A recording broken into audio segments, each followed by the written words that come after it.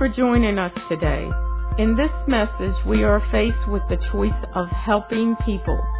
We must take on a vulnerability in order to reach out and heal others. We hope that you are encouraged in this message entitled Healing Hurts.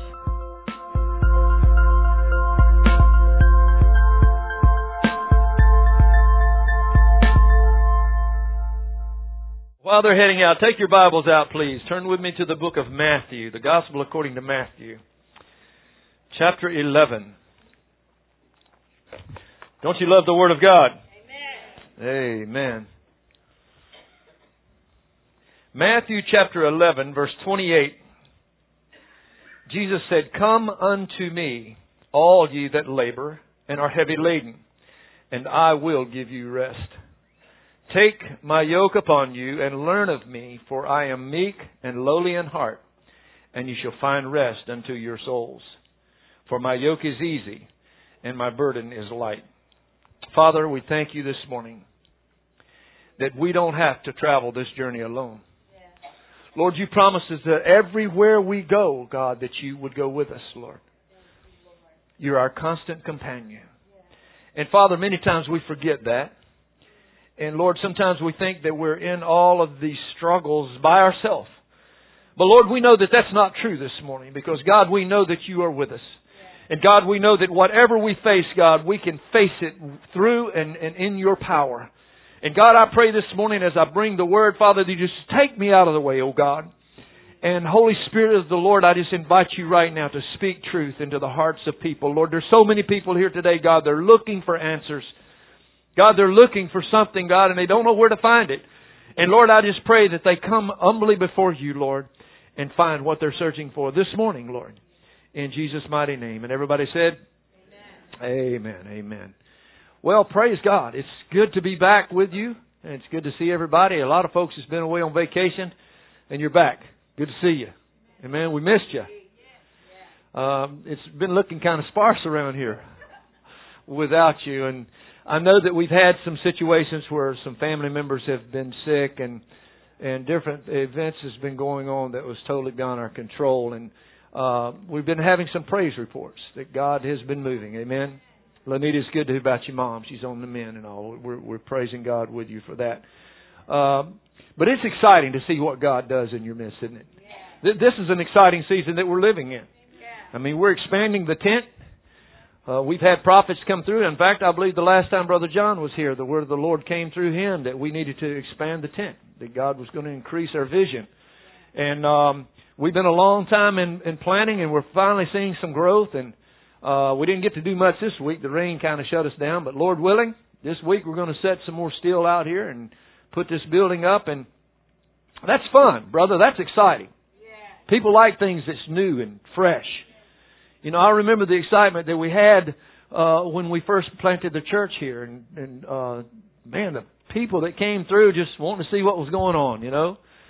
And we're just like that. It's human nature. When we get into a routine, you know, things kind of get ho-hum and humdrum, and it's not fun. But when we do things that's new, it's exciting, right? I remember when I worked out at North Anna at the nuclear power plant, even during the time that they would have the outage, it broke the monotony of just the routine. And I don't know about everybody else. Wendell, it was exciting for me. All those new people coming in and just seeing people that you had never met before from different parts of the country, and learning about where they came from, and reconnecting with old friends and stuff. And it was exciting. You know, even going back to school, as much as some kids don't like the S word, you know, there's something exciting about doing something that's breaking the routine, something that's new. And if nothing else, at least you get new clothes, new pair of shoes, you know, new notebooks, and get those new neat little protractor sets, you know, and a pack of colored pencils. Do they still do that stuff? Laptops. Okay, you get a new laptop now. New iPod, you know, or I don't know what they get now. New calculator. Back in our day, though, a pack of colored pencils, brother, I mean, you had it going on now. So you had new colored pencils. And so we like new things. New things are exciting. I mean, when women go shopping, amen, they can't wait to get home, and try it out, right? We're getting ready, hopefully, Lord willing, to help with a new church plant in Ruckersville. Now, if you don't know where that is, if you go out of Charlottesville on 29, where it intersects with Route 33. How many knows where that intersection is? It's a kind of a main throughway from two different directions, going north and south and east and west. Jeannie and I drove through there a couple of times and prayed over that place, in fact.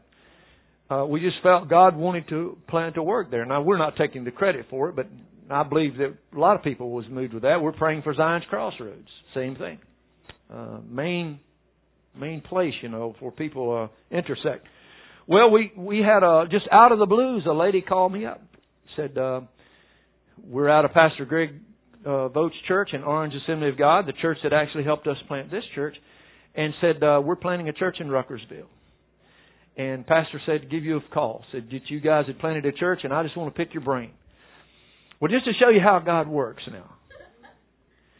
I get to talking to them and found out that they were actually in Orange Assembly of God when we planted this church. And they remembered the excitement. One guy came to Pastor Greg and said, I remember some of the most exciting days that I have since I've been in your church was when Louisa planted that church over there. And we were talking every Sunday about what developments they have made and people's being saved and water baptism and spirit baptism, and said it was just exciting. And Pastor Greg says, well, we always get excited when there's a new birth in the family. It's just exciting. And so said they were a part of that and they remembered that. Well, then the Lord took them to Missouri, Springfield, Missouri, to go to school there. Well, they wound up in a huge church there. And then God spoke to their heart. This lady's a doctor. She's a holistic doctor. And her husband, I'm not sure what her husband does, but he used to be an AG pastor. And for some reason he stepped down or his credentials expired. And he was in the process of getting his credentials renewed. And God spoke to their heart to come back to Virginia and plant a church in Ruckersville. So she's calling me up. And so I told her, what we did and how God blessed us and how God moved in our midst.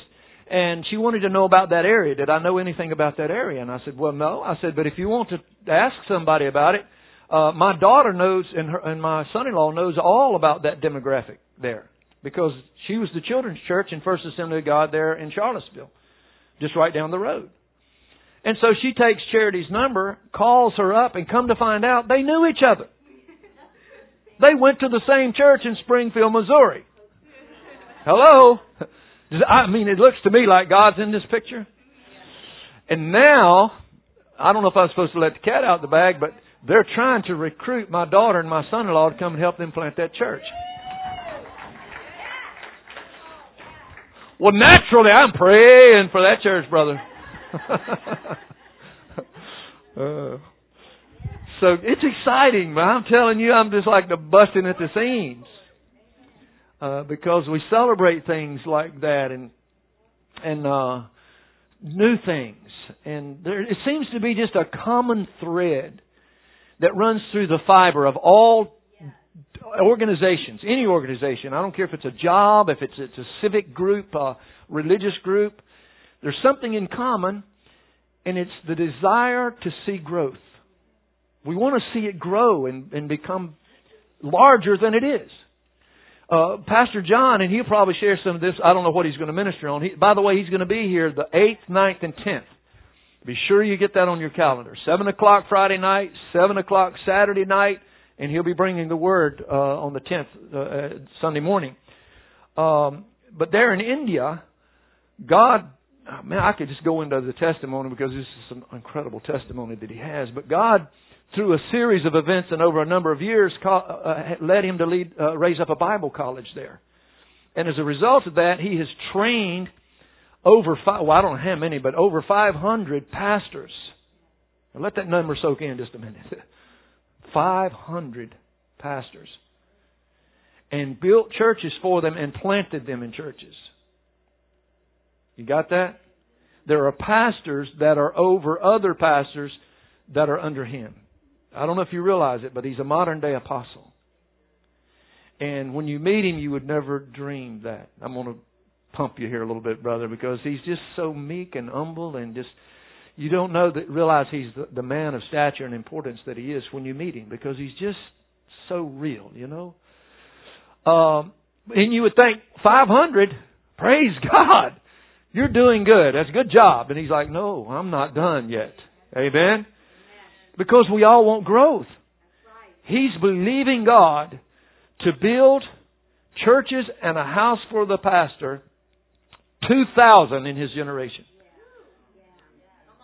In his lifetime, he said, I want to plant 2,000 churches and build a house, train and place pastors in 2,000 churches in India in my lifetime. And I pray God that God let you see your vision, brother. Amen. And we'll do what we can do to help you. So I believe that just almost every person wants to see growth. And I say almost because not every person does. You know, some people are satisfied with little or just enough. You know, and when you think about that in a church setting, it's what I call the us for and no more syndrome. You know, we've got enough. We've reached a plateau in our growth curve, and we're happy. And you say, what do you mean a growth curve? Well, with we'll call it a vision. If it's a company, let's say you want to start a business. Well, you get a vision. That's a vision. I want to build this company. In our case, it's a church. We get a vision. We want to build a full gospel church in the Central Virginia area, because when we planted this one, there were none here at all. And so that was our vision. And what happens is you start out with that vision. We learned this actually years ago in boot camp, and they revisited at the sectional meeting we went to the other day, and it jogged my memory. You start out with that vision, and then you begin to grow, and you begin to build structure and put programs and organizations into place. And if it's a company, you start gathering equipment and tools and all the things you need to do your job, and you grow, and it's exciting. But then you get to a point to where you got everything in place. You got all your chairs. You got your PowerPoint. You got your sound equipment. You got your carpet. You got your Sunday school teachers in place. And you have row arrangers and everything's in place. It's working. Then you hit this plateau. You can get your 500 churches and your 500 pastors. And you can say, brother, we're doing good. This is comfortable. My salary's coming in every week. I don't have to worry about if there's going to be enough offering to pay my salary. Comfortable. And a lot of people get right there, and it's as far as they want to go. They're happy. But most people don't. Most people want more. They want to do more. They want to be more. And they look at it as growth as exciting. They want to build something bigger and better. But in the process of this whole conglomeration, what happens many times, I've noticed it as a pattern, not just in this church, but I noticed it in my dad's church.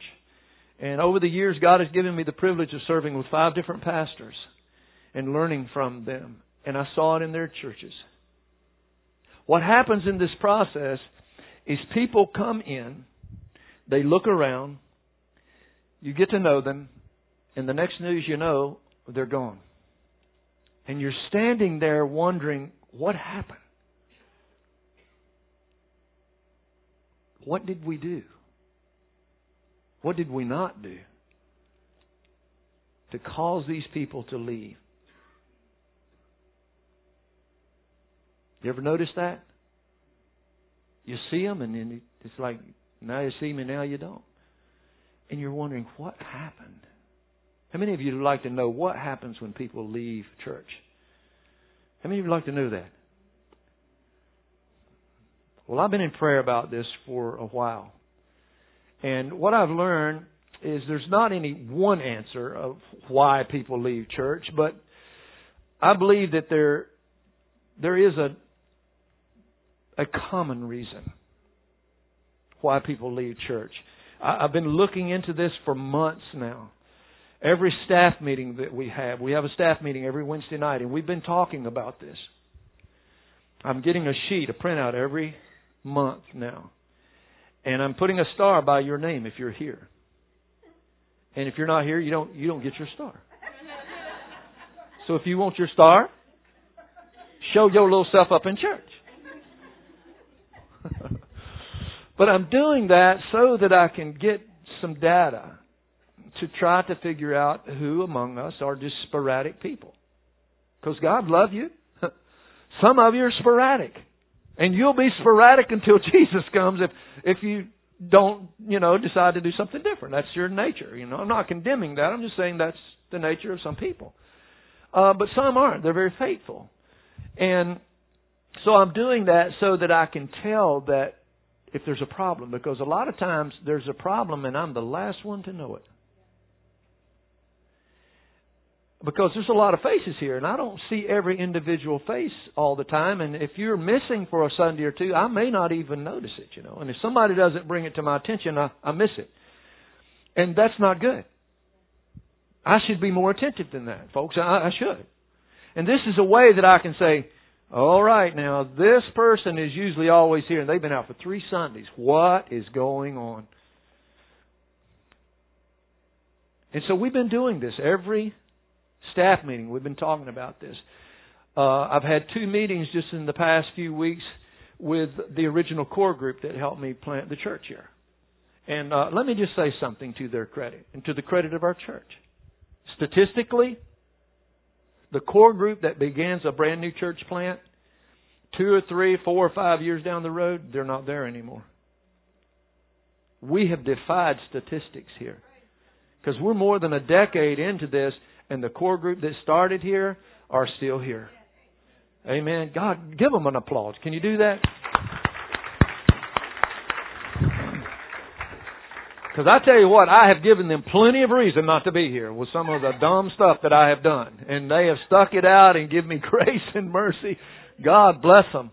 But I called them together because they knew the names of a lot of the people. I had a printout. I had Sister Gail pull this and go to all the archives, and I've got a list with every person that's been through this church. If we had their name and a record of them being here, we've got it on that sheet.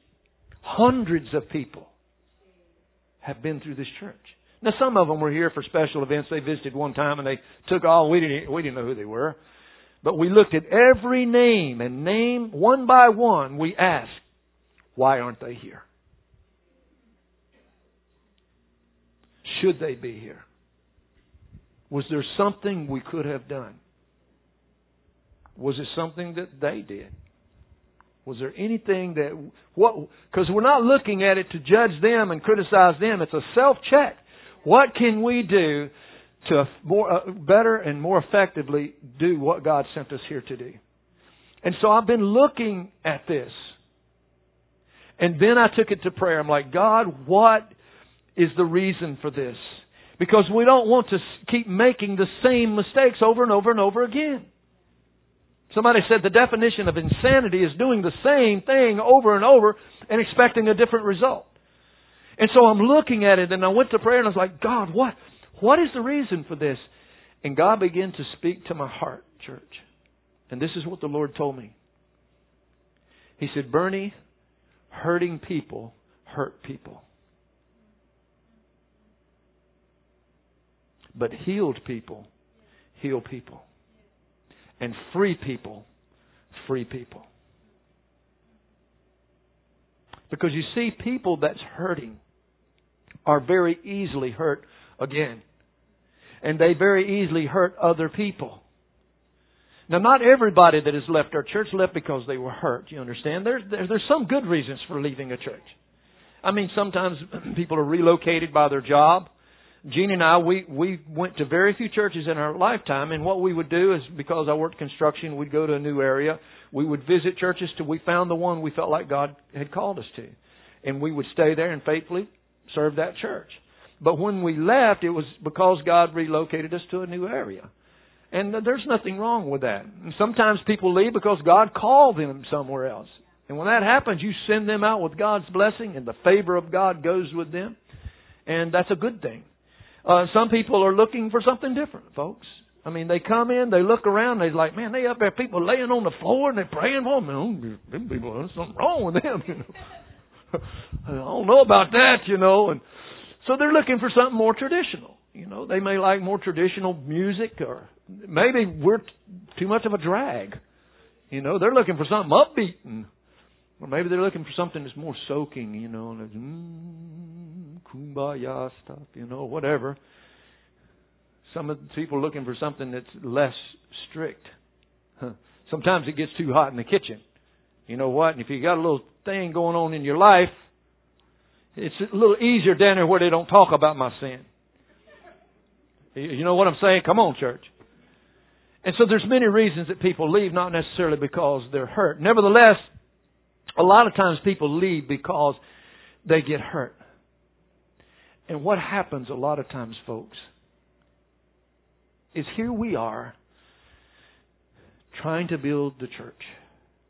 And people come in and we spend hours and days and months and years investing in these people. And then they leave. Because they get hurt. Many times. Sometimes they come in with their hurts and then you hurt them more. And what happens is in that process, we get hurt. And because of that, we begin to hurt people more than we normally would. This becomes a real hindrance in church growth. Because what happens, church, everybody look this way and listen. I don't want to lose you on this. Hurt people put up walls. You hurt me. I know, folks. And this is not a slam on my mom and dad. This was the life of ministry. My dad pastored in churches and he would leave or God would call him. I don't know that God always called him to every church. Sometimes I believe my dad left because he got hurt. It's nothing against my dad. I mean, it happens. We're people. And he went to another church because the last church hurt him. Or sometimes God would call him to another church. One time he was hurt and he got out of ministry for a couple of years. Sold insurance. Couldn't do that long and God put him back in the pulpit. But I went to 9 different schools in 12 years. My life was built around saying goodbye to friends. So what I did was learn to put up walls. And it's taken me a long time, and I still am working at letting people inside and loving people right here. Because I've always loved people here.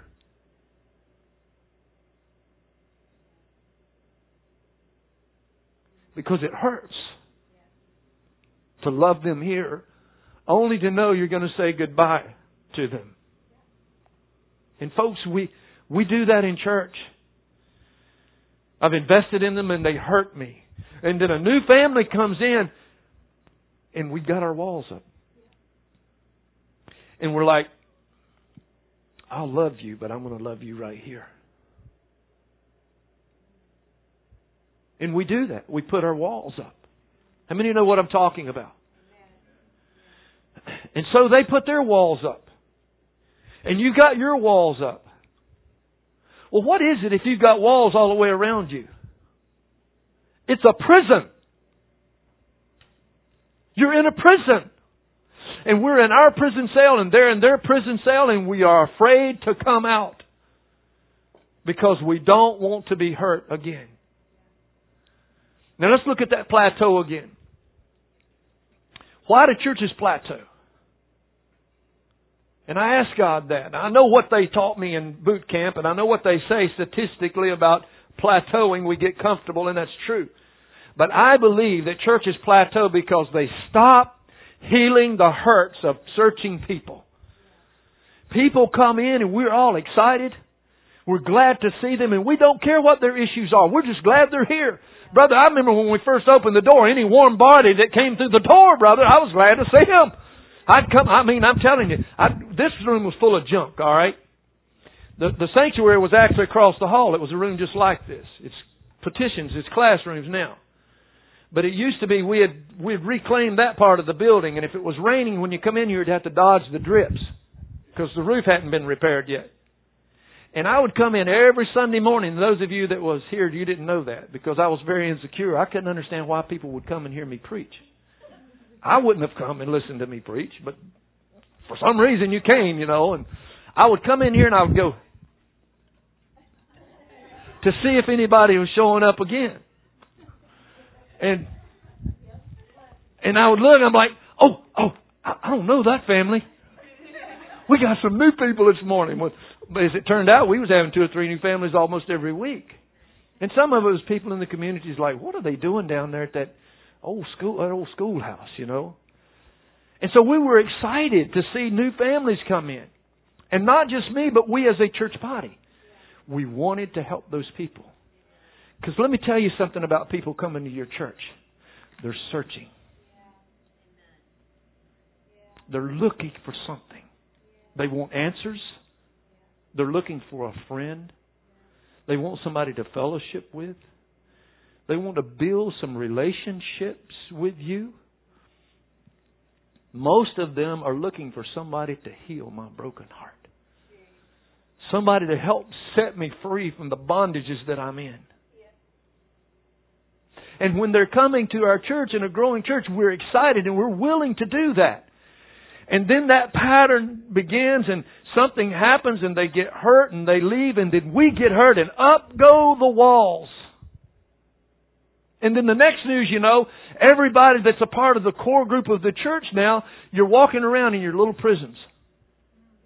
And then here come the new peoples and they walk in their little prisons. And they're peeping over the wall looking and searching at you and you're peeping over your wall looking back at them. And nobody is willing to get outside of their walls to try to help each other. And we're all in our little prisons. And if you peep in too much, they'll put a lid on the thing. And folks, when you're in a box with a lid on it, that is a tomb. And we're in here and we're hurting. We're bleeding. And the infection is eating us alive. And eventually it will kill you. Because on the growth curve, and every business will tell you this, every church planter, every church organizer that studied this will tell you, you go on this curve, and you grow, and you set structure in place, and you build it up, and then you get comfortable. Yes, hallelujah. Must have made the devil mad. And then you get to that plateau, and then you start to turn down. Because people stop coming to your church. Because they're searching and they can't find anything there. And sooner or later, it's just a matter of time until it's dead. You're just trying to keep the lights on. Just going through the motions.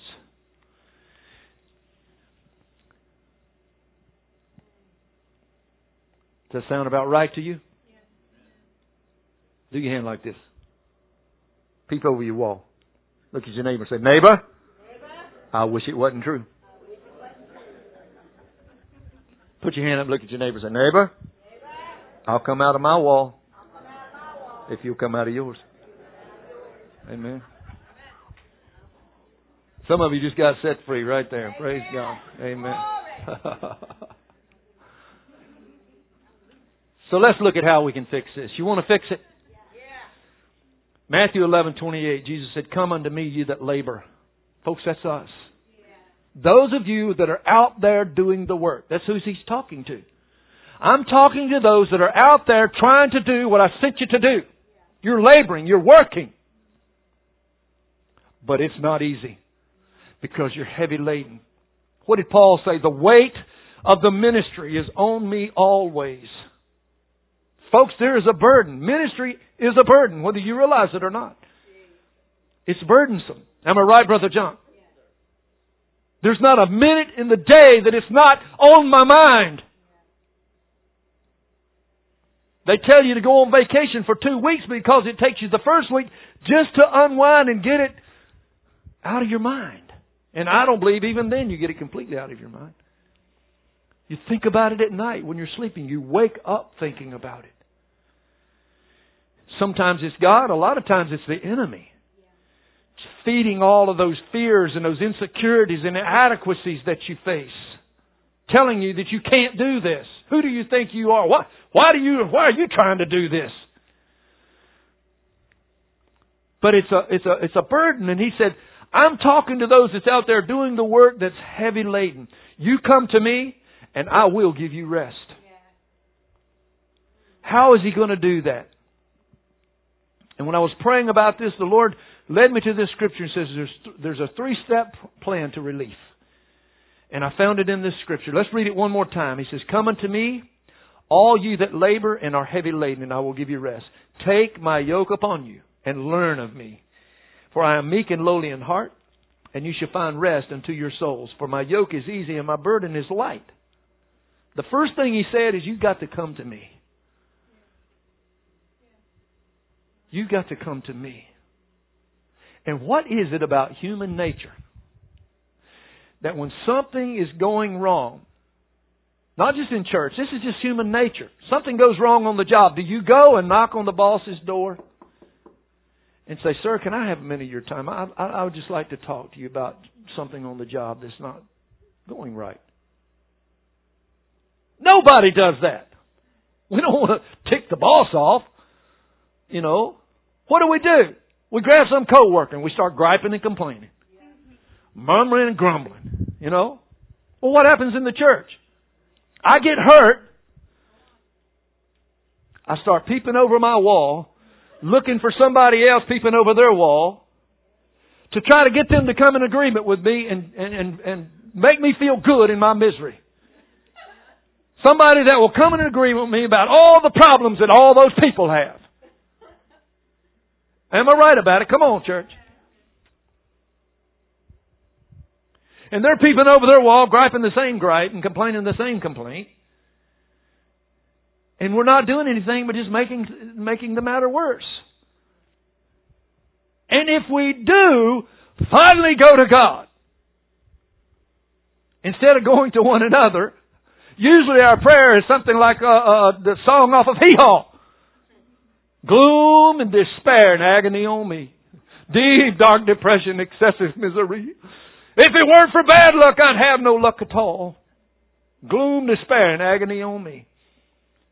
And then we expect to hear God from heaven say, "Well, you poor little baby, come to Dada.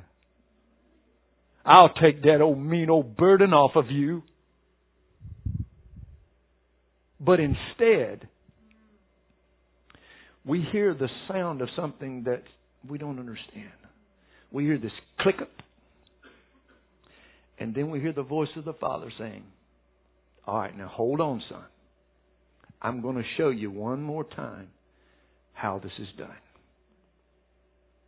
Because I told you to take my yoke upon you." You see, I've heard it taught that Jesus will take your burden away. And I've actually taught that from this scripture. And as I looked at it again, I'm like, Lord, that is not at all what you're saying. You told me to take your yoke upon me. Verse 29 said, "Take my yoke upon you." Verse 30 said, "My yoke is easy, my burden's light." Folk, the fact of the matter is, we still got the yoke around our neck. It's still there. The burden is still there. I'm still pulling the thing. That's what Paul said. The weight of the ministry, it's on me always. It's never gone. It's there. It's always there. And we're pulling it. All Jesus is saying is, I'm going to be with you to help you pull it. I'm going to make it lighter. I'm going to make it easier. If you'll come, you don't have to pull it by yourself. You still have to pull it. Folks, people are still going to hurt you. Come on. You're still going to get hurt. It's still going to break your heart. There's going to be a burden in ministry. And if you can't, if you're not willing to do that, there's only one way out. And that's just to quit altogether. Go move on the side of a mountain somewhere and just don't let nobody near you. Thought about that a time or two. I used to get depressed, and every time I'd get depressed, she knew it. How did you know? What would I watch? Jeremiah Johnson. Why? Because he went out in the wilderness all by himself. On the side of a mountain. I'm like, bro, I don't want to go on the mountain somewhere and forget all of this. Because people just are too much trouble. I love you. But isn't that true? I mean, don't you feel that way sometimes? Linwood didn't know I was taking notes. He said, I have a hard time trusting people. Anyway. So my daughter's dating this guy and I don't want to get close to him till I know if he's the right one. That's human nature. And he didn't know. I said, I'm going to be preaching on that tomorrow. I ain't going to tell you because you might not show up. But it's human nature. We do that. But Jesus is trying to tell us, look, I know the burden is there, and you're going to have to pull that load. But you don't have to pull it by yourself. He never promised to take it away. He promised to lighten the burden. And how did He do that? He said, learn of me. Learn of me. I am meek and lowly in heart.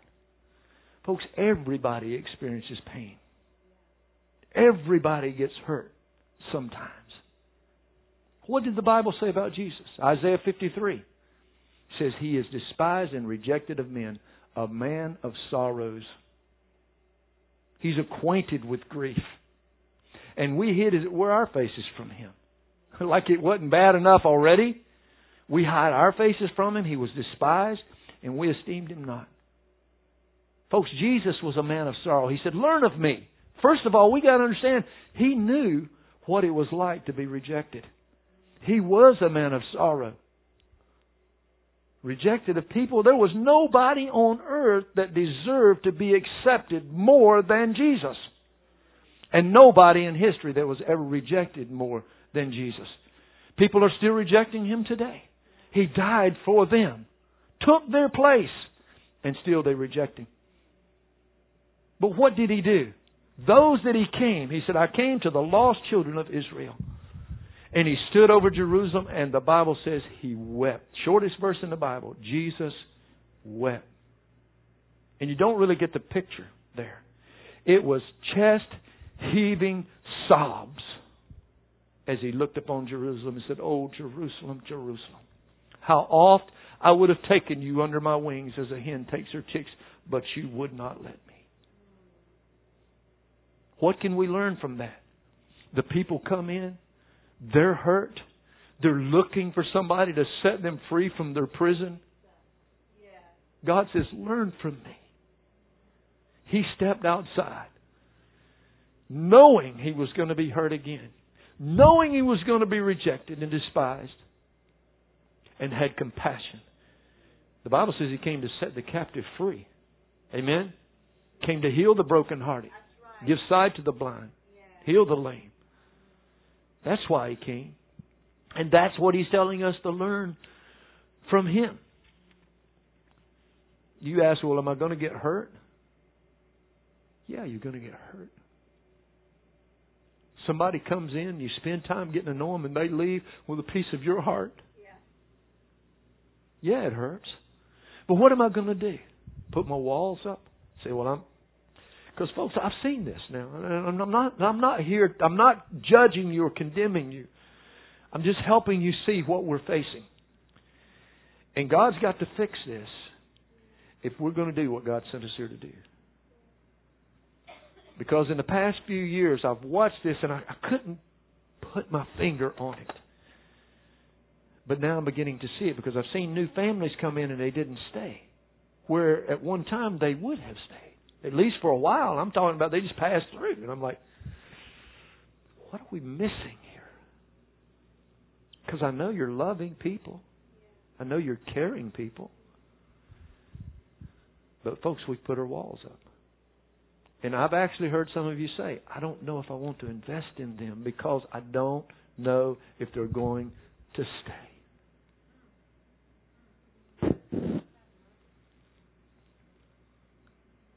And it's not that you don't care. It's just, it hurts too bad.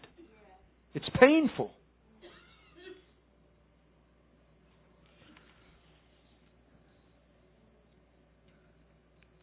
So this is what God said about the subject in 1 Peter, and I'm going to close with this. Chapter 2, verse 19. For this is thankworthy, if a man for conscience towards God endures grief, suffering wrongfully. For what glory is it if when we are buffeted for our faults ye take it patiently, but if when ye do well and suffer for it, you take it patiently, this is acceptable with God.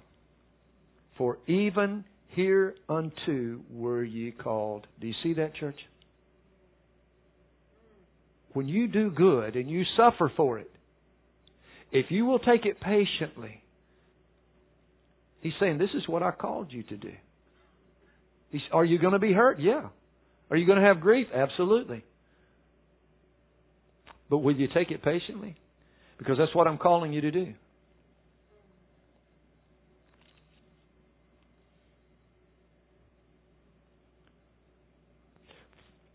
Christ also suffered for us, leaving us an example, that ye should follow His steps, who did no sin, neither was guile found in His mouth, who when He was reviled, reviled not again.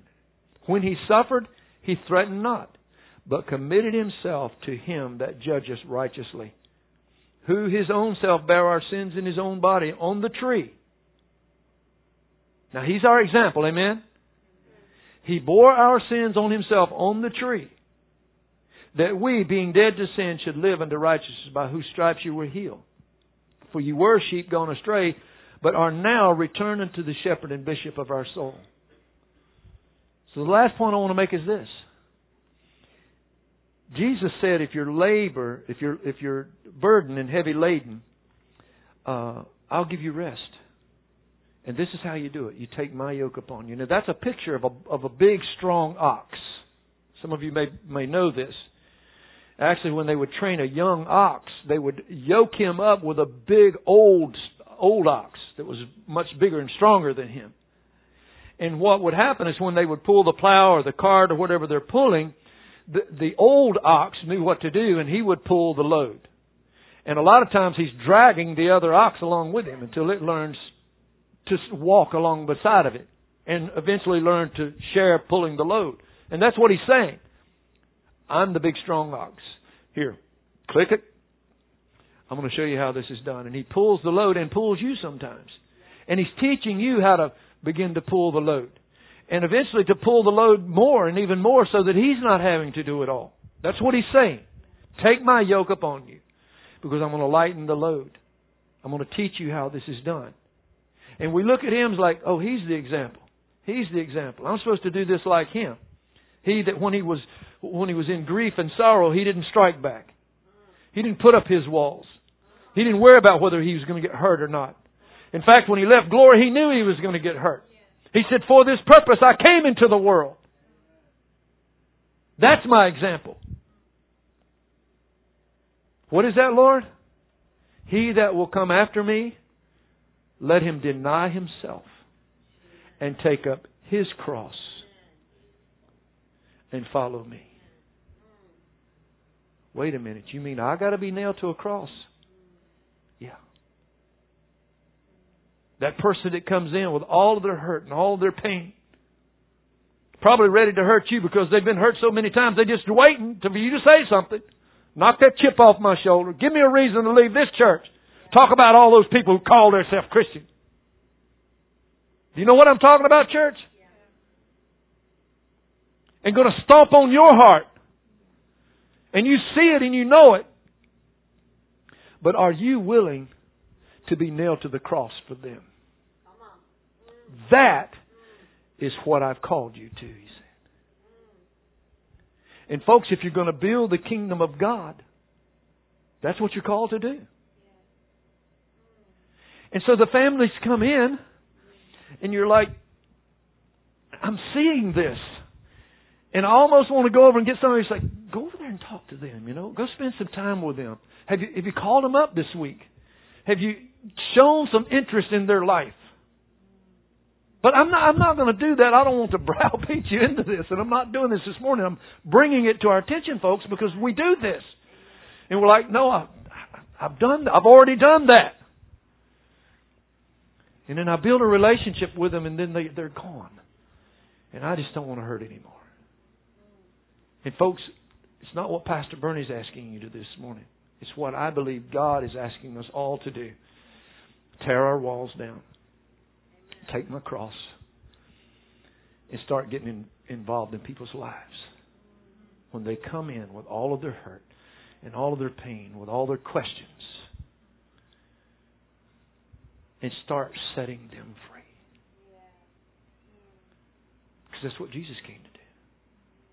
To set the captive free. We saw that this morning. Oh, man. People come, they're hurting.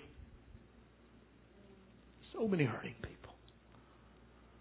And we can't see it because we've got our own walls.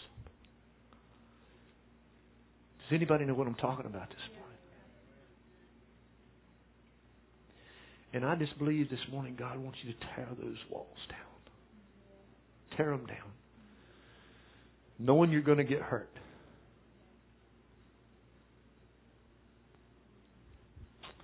But in that process, I also know that some people are going to be set free. Because free people free other people. And you can't free somebody inside of a prison cell. Brother, I believe it's time for a prison break. And if you can get out of your cell, go let somebody else out of theirs. Amen? And pretty soon we'll have a revolt. We're going to be out in the yard. We're going to tear the fence down. All that Constantine wire, the enemy that put up around us, it's coming down. Amen? And then we can go out into the highways and the byways and the hedges and compel them to come in. Go bring in the halt, the lame, and the blind. Amen? Because there's some hurting folks around us, and we need to be looking for them, see can we help them. Because I know that we can. You've got the answer in you. Amen? He's in you. The answer was in it's right there in your mouth. All you got to do is tell them. So let's take some time and get involved in each other's life. And it's like, even though you may hurt me, I'm going to love on you anyway. Amen? And I guess that's what I'm getting at. I don't know. I don't know what else to say. I'm done. I told you what God sent me here to tell you. And you take it and do whatever you're going to do with it. But if you don't tear your wall down, you're going to be a lonely person inside that wall. Amen. I don't like being lonely. I'd rather be out here where free folks are. Amen. You want to be free? Stand to your feet this morning.